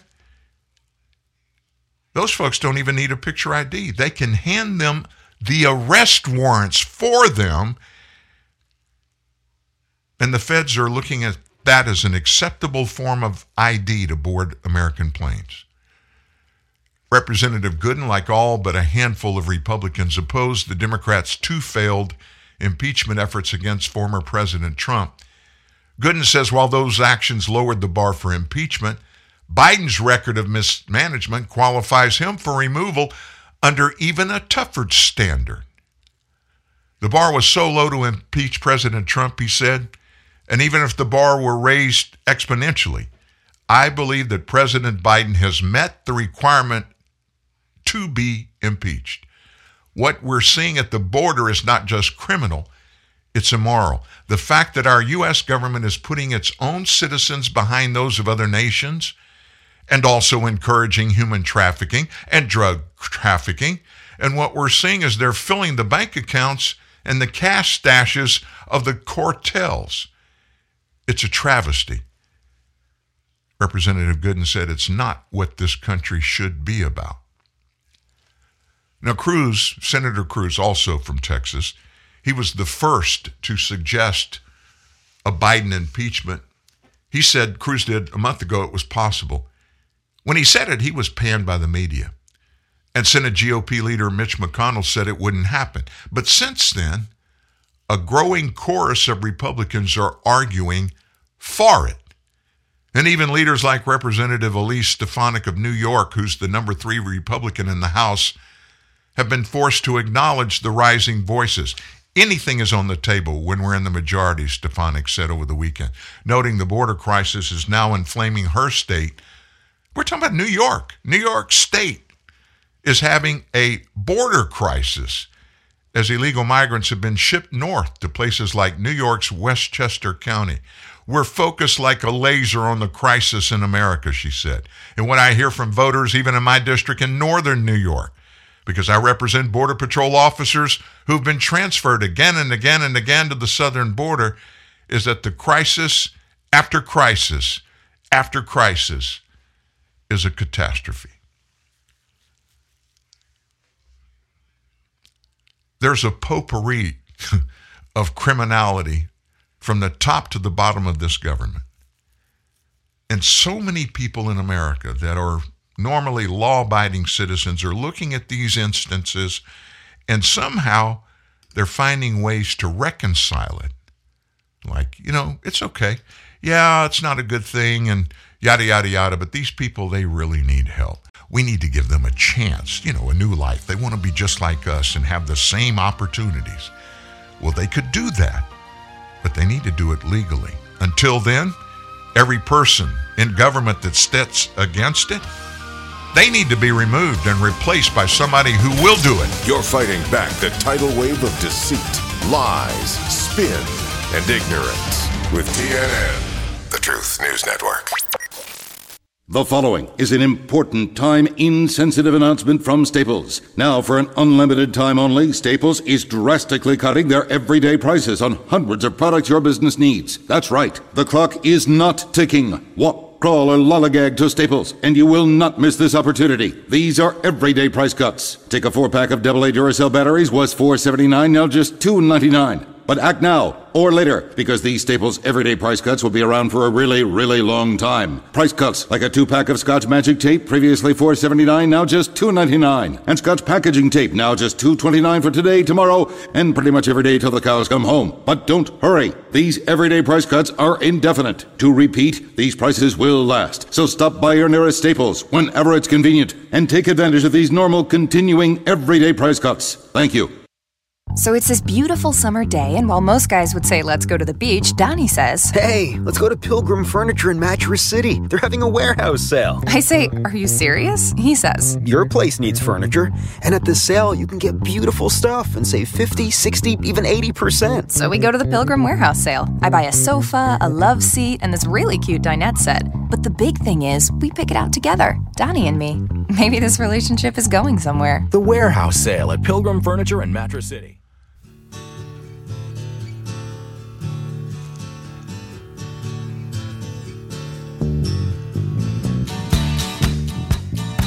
Well, what do we have coming up this Sunday? It's a big day. It's a big day for everybody every year.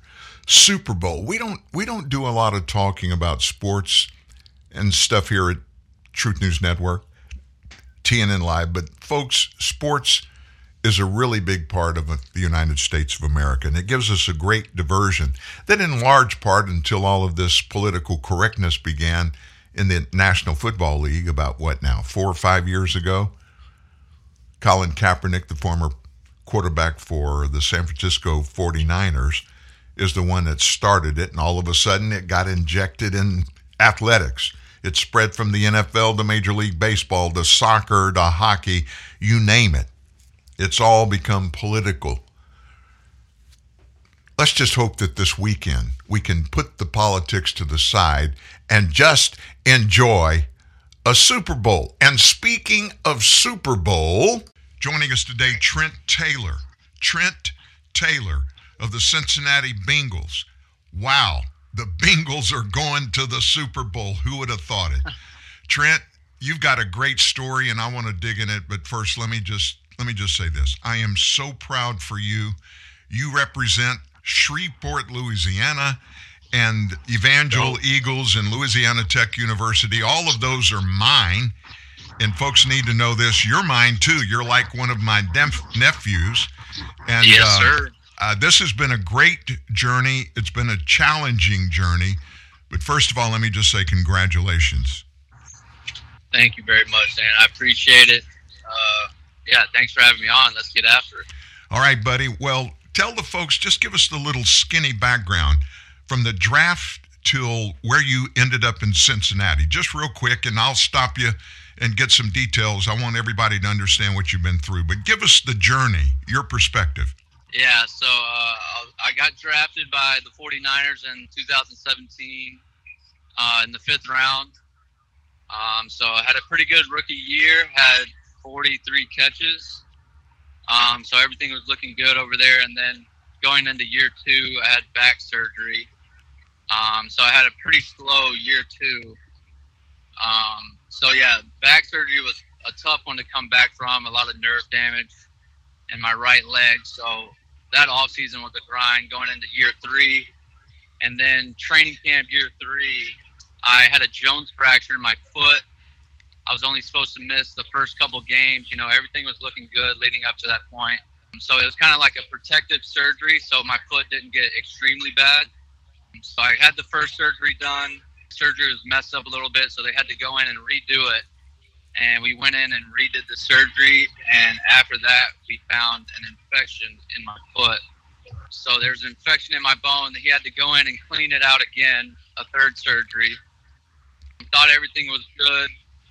And then we look at it a week later, and nothing's really changed. My foot is still pink, red all over the scar, still infected. So it took 2 more surgeries after that to finally get it cleaned up. And that whole process of that, I missed the entire season, the 2019-2020 season with the 49ers, where we went all the way to the Super Bowl and lost. I was out in San Francisco, one of the games that you missed. We were sitting in the team hotel in the lobby, and of course you had this thing on your leg and foot, and you had to excuse yourself and go back to your room because you had, something that you had to inject antibiotic directly into the bone. Yeah, so I had a PICC line. It's like an IV pretty much in the side of my arm that was stuck in my arm for about 6 weeks, I think. And every 8 hours for those 6 weeks, I had to do like an hour-long process of injecting antibiotics, stuff to clean my system out to get that infection out. Yeah, I mean, I completely forgot about that until just now. That was like the most miserable part of that whole process because you can't get much sleep because, you know, I got to do it like 8 a.m., 8 hours later, 4 p.m., and then at midnight. So, yeah, not much sleep was had in those 6 weeks. It was not fun. So, needless to say, things were pretty tough right then because it looked like you were going to be a big star for the 49ers. Trent's a slot receiver, and that's his specialty. Plus, he's a great kick and punt returner. But that was really upsetting. But let me just say this. You handled it like a true professional, but not just that. You handled it like a young man that knows what it's all really about. I'll never forget, you guys went to the Super Bowl. You played Kansas City and Miami in the 2020 Super Bowl. And I heard you on Radio Row do a interview, and the guys asked you how you felt about missing that season because of the circumstances you wished you missed it. And you really set them straight in a very nice way about what was going on and where you were in it. Share that with us right now. What did you tell those people? In football, you get hurt, things happen, and you miss games. You know, that's part of it. But having to sit there and watch my team go to the Super Bowl and lose it, you know, without me being able to be out there because of something that a doctor did, it just really wasn't a good feeling. And it hurt. It definitely hurt a lot. It was an emotional day at the Super Bowl, not being able to play, but you know, that's just part of it. You know, I believe God has a plan for everything that I was going through, and that's what I told those people that day, that this is something that I can grow from, something that I can learn from, and I can be a tougher person because of it. I mean, it's crazy looking back at that now. Like, you never know if you have another opportunity to be at a Super Bowl. I think God's kind of honoring honoring me right now with the Cincinnati Bengals, getting another opportunity at that and actually playing in the game and, having a part of being out there on the field. Talking about the Cincinnati Bengals and leaving the 49ers, tell us how that transition from San Francisco to Cincinnati went. How did that all come about? It was a different experience. You really realize how different each organization is. I mean, the 49ers were a first-class organization, loved everything about it. But, end of the year meetings after the season last year, it was kind of a mutual departure for me. I knew I needed a fresh start, and that's what I told the coaches, and I think they were pretty much done with me at that point anyway. So it was mutual with that departure. And then, I went to Cincinnati for a workout. The workout went good. They signed me that day. I was on practice squad for the first half of the season, finally got called up. I've been slowly gaining the trust of the coaches, back being the punt returner, and now slowly getting some snaps on offense as well. So it's been going good. I've known you most of your life. I've watched your football career firsthand. For those of you listening in that don't know it, he came from a high school that is a perennial powerhouse in the state of Louisiana. 14 different state championships in every division classification in the state but one. And Trent was a big part of that and is a great, hard worker. None of us questioned that you were going to make it. You're not a typical wide receiver in size and height, but you make up for it because you're a workaholic and you're as physical as I've ever seen anybody be in football. That had to be tough for you to have to start over again, because I know how close you were to a bunch of people on that San Francisco team. As a matter of fact, the greatest tight end in the game today, I think, was your best man in your wedding during COVID that y'all got married on the beach out there. That's George Kittle. Yes, sir. How did that make you feel leaving that? I mean, you knew that organization. It had to be tough to leave them. 100%. It definitely was. I mean, once I got there, being drafted to an organization is a lot different than just like a free agent coming in, because, you come in as a drafted guy, so the coaches automatically have your back. They want you to succeed as much as possible. And then you just grow, and you just grow those friendships with all the rookies that you come in with. George was my best friend. We trained together.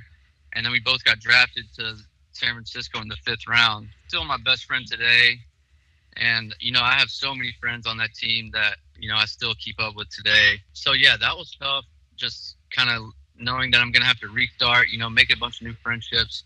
But at the end of the day, that's part of the business. And it was going to happen at some point. That's just how the league works. Team each year is different. Guys come in and out. Yeah. So I knew that day was going to come for me sooner or later. I bet you when you saw the Los Angeles-San Francisco game, I bet you were hoping that the 49ers would win so you would face that team. Oh, man, you don't even know.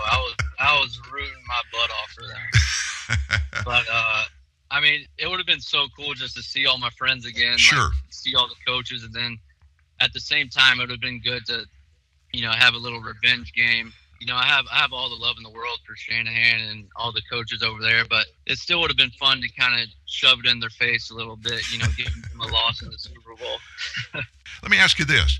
You're playing on a team right now that is stocked full with a bevy of really good wide receivers, aren't you? Fully stocked, yeah. I've said since OTAs when I got here, I said, I think we got the best receiving core in the league. And, those guys have definitely proved it throughout this whole season. We've been balling out. I think everybody in the NFL, every receiver looks at Joe Burrow at quarterback and they're like, if I could go anywhere, I'd want to go to the Bengals right now. Right.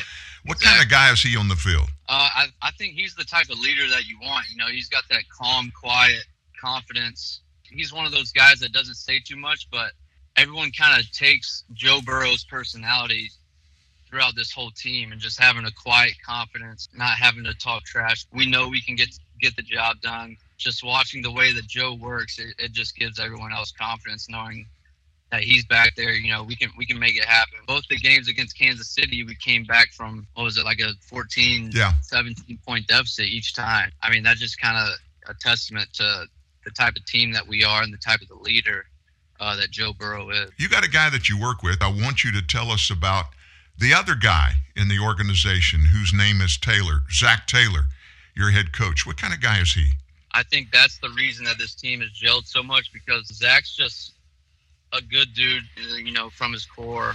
I think Zach's a huge reason why this team has been able to gel so well. The type of guy that he is, his personality, he can talk to anybody. He can get along with anybody. A great dude with a good heart, wants the best for everyone, and obviously a great mind for the game as well. Where do you see your career going over the next few years? The injuries that I've had with my back surgery and the 5-foot surgeries, it takes a bigger toll than I thought it would. As a kid, you get hurt, your body can just regenerate.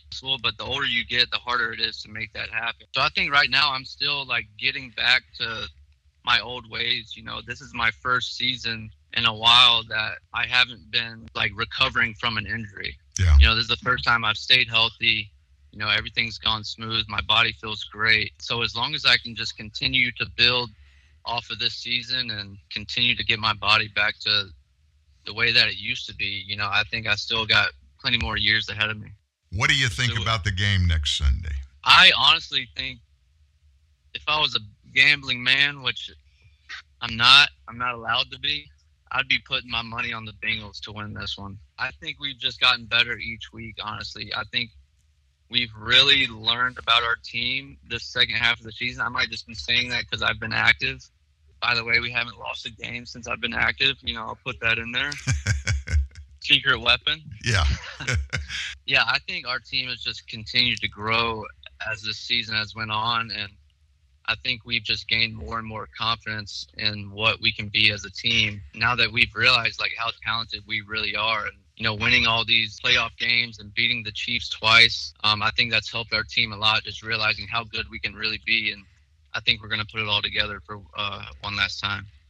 Trent Taylor joining us today, getting ready for Super Bowl in SoFi Stadium. Have you played there yet?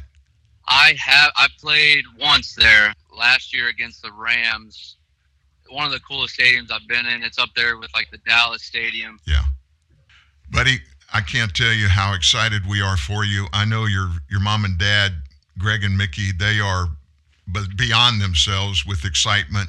They are living with you in your life every day. They're two of the coolest people I've ever known. We're just excited. Trey, your brother, and his family, we're just excited for you guys. I can't wait for Sunday, buddy, and I can't wait to see you out there doing your thing. You're gonna be doing punt returns, right?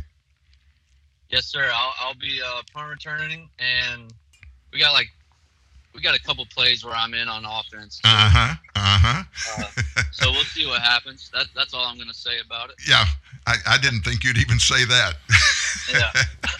Well, listen, God bless you all. Give our love to Sarah. We can't wait to see you both. And will do. You're amazing. You're my hero. I appreciate you, Dan. I love you, brother. Love you too, man. We'll see you soon. It's really cool to have a relationship with a guy like that will speak from the heart, that's honest. And folks, I can tell you this, watch for number 11, Cincinnati Bengals on Sunday. They have, over the past few weeks, as you heard him say, they put him more involved in the game plan there. And he's kind of like a secret weapon, although everybody in the NFL knows him and knows that he's back healthy and that he is a difference maker. So it's going to be interesting. It's going to be a fun game. Don't in any way diminish the opponents that they have because it's two good football teams, the Rams and the Bengals.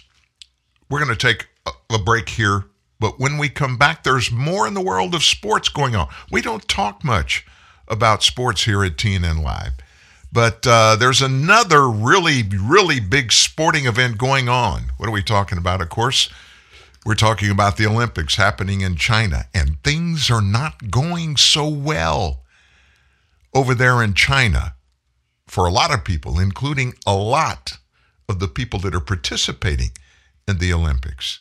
We got that next at TNN Live. Genuine Ford Parts and Service presents a word from your wallet.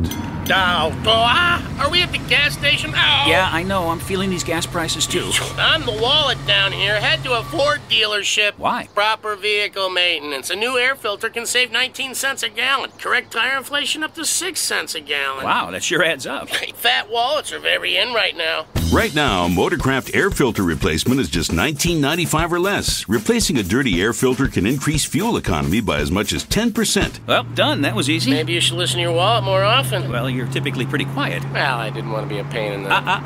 Hurry in for the best deals we've had in years. Money-saving rebates on brakes, batteries, tires, and more. See your participating Ford dealer today. Today on Hey Culligan, softer equals better. Here's a tweet from Ed Itchy in Idaho. Hey Culligan, my laundry is so scratchy, I just cut myself on a cable knit sweater. Any suggestions? Hashtag send help. Hey, Ed Itchy in Idaho. Yes, the Culligan high efficiency water softener will make that thing so soft, it'll go from cable knit to cable knot. Itchy. Hashtag soft laundry. Hashtag already on the way. Get started for as little as $10 a month for 6 months at participating Culligan dealers. If you think we're just four wheels and a grill, think again. The Jeep Grand Cherokee redefines freedom.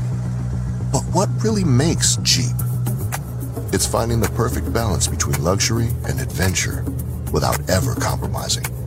It's driving across the country to see your family, to make new memories. So, what makes Jeep? You do. Jeep. There's only one. Jeep is a registered trademark of FCA US LLC.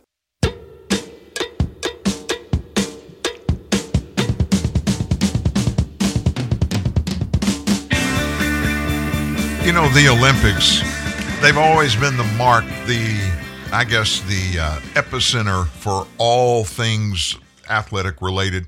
The best in pretty much every sport in the world show up there every 2 years.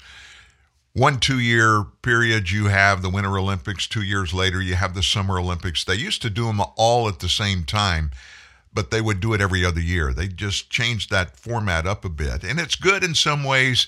It's bad in some ways, but boy, having the Olympics in communist China, I don't know, but it's made some big differences. Despite the IOC, the International Olympic Committee President Thomas Bach's call for peace at the opening of the Winter Olympics in Beijing, the reality seems a bit disjointed, including official delegation boycotts, all-time low viewership, and Russian President Vladimir Putin dozed off during the Ukrainian team's entrance during the opening ceremony. In this Olympic spirit of peace, this is the IOC committee president, Thomas Bach, speaking. I appeal to all political authorities across the world. Observe your commitment to this Olympic truth. Give peace a chance. Now, he said that after the Olympic truce was passed by the United Nations General Assembly back in November. The truce, which has been observed by the UN since 1993, calls for the cessation of hostilities from 7 days before until 7 days after the Olympic Games. However, the U.S., Canada, Australia, and the UK announced diplomatic boycotts of the Beijing Olympics, citing human rights violations. And they, of course, were talking about the Chinese Communist Party's abuse of 1 million Uyghurs who have been placed in internment camps. The Olympics have received all-time low viewership on NBC. I wonder if it's because of the Olympics or if it's because of NBC. All-time low, which found that there were nearly 14 million TV-only viewers for Friday's full-day opening ceremony. This was 43% lower than the 2018 Olympics in South Korea, which had 23 million viewers. In the last 30 years, the lowest viewership was 21 million for the 92 Barcelona Olympics. Only 8.7 million tuned in on NBC in prime time to see the pre-tape Mike Tirico and Savannah Guthrie-led coverage of the propaganda-heavy spectacle put on by Chinese President Xi Jinping and filmmaker Zhang Yimou. According to one poll, a Morning Consult poll of 2,000 American adults, 65% cited a lack of interest in the Olympic events. 57% said have no interest at all in athletics, and 40% said it was because China was hosting them. The Twitter hashtag Genocide Games also trended over the past couple of weeks, referring to China's human rights violations. China also had some internal strife. Chinese social media users blasted 19-year-old U.S.-born figure skater Zhu Yi, who is competing for China. Why'd they boo her? She fell hard during her first combination attempt on Saturday as she slammed into a wall. She later stumbled on a triple loop attempt, placing last with a 47.03 score. The hashtag Zhu Yi fell over had over 230 million views by yesterday afternoon before the Chinese social media site Weibo took it down. Zhu's performance brought China down from third place to fifth, narrowly making it to the finals. So in a possible pointed snub from a world leader, Vladimir Putin dozed off when the Ukrainian athletes entered the stadium during opening ceremony. He sat alone with his eyes closed as the Ukrainian team made their entrance. However, by the time the Russian Olympic Committee team entered the stadium, Putin was wide awake, stood to salute them. Putin currently has more than 100,000 troops, by the way, on Ukraine's border, as President Biden has claimed that an invasion of Russia's neighbor, it appears to be imminent. Going to be imminent. Well, you got two sporting stories back to back. You heard from Cincinnati Bengals wide receiver, punt return man, Trent Taylor. And then you heard about the real problems that the United States Olympic Committee and the International Olympic Committee are having with the Olympics this year. That's usually in the past, in large part, it's been something that people from around the world can unite around. But it, just like everything else, has become politicized. I mean, top to bottom. And it gets worse, and it gets worse, and it gets worse, and I don't see any let up in that happening anytime soon. Well, I'm going to blow your mind now. I'm going to talk about the big lie. What's the big lie?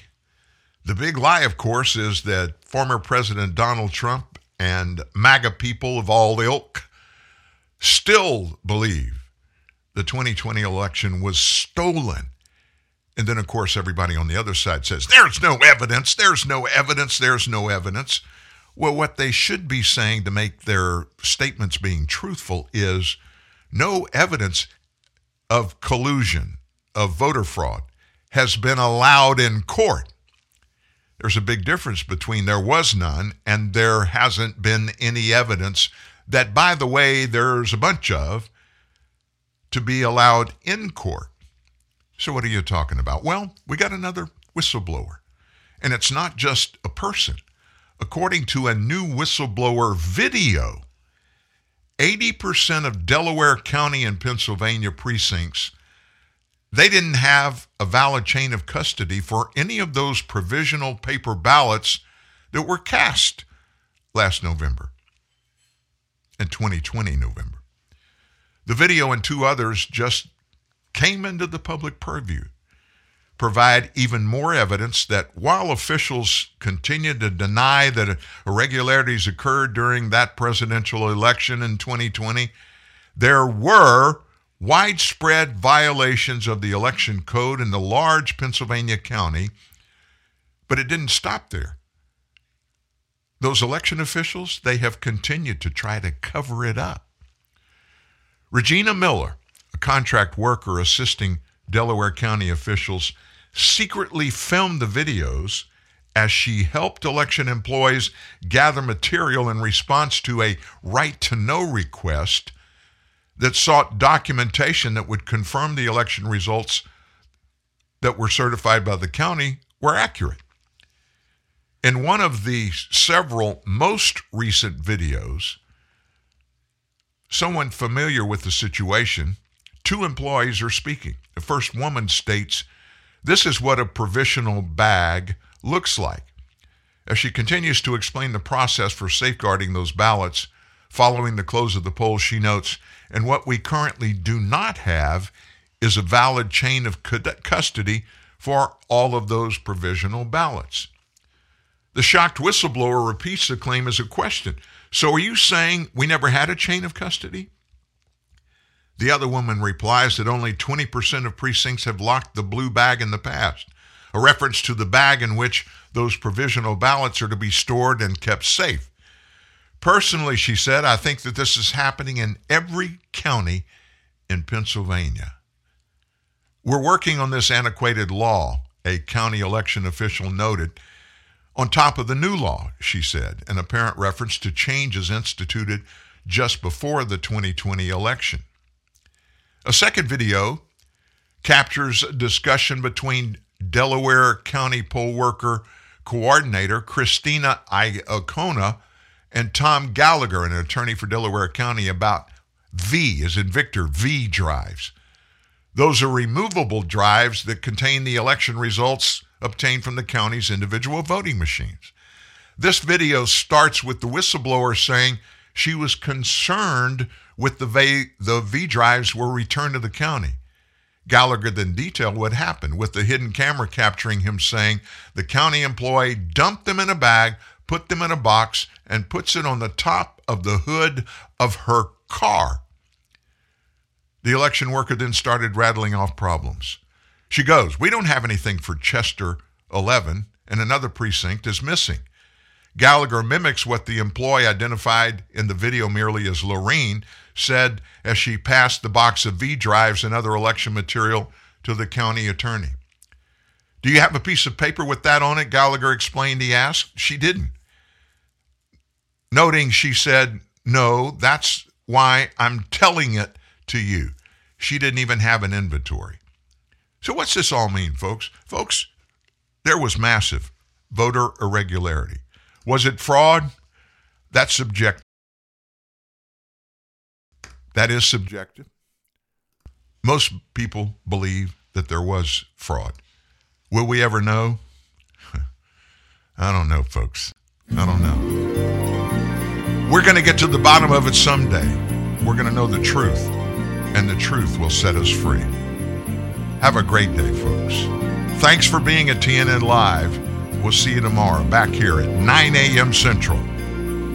There is a day when the angels blush, so overjoyed with the world they see. They finally rest for a while and may even smile, observing the earth in glee. And there is warmth despite December. Our little games we can't remember. There's so much more that matters today. If only we could live like this every day of the year. Angels blush, angels blush in the Christmas glow of love. Angels blush. Where does it come from, this time of peace? Why do we all wish each other well? It must be divine intervention, melting the ice of hearts under heaven's spell. And there is warmth despite December. Our little games we can't remember. There is much more that matters today. If only we could live like this every day of the year. Angels blush, angels blush in the Christmas glow of love. Angels blush, angels blush, angels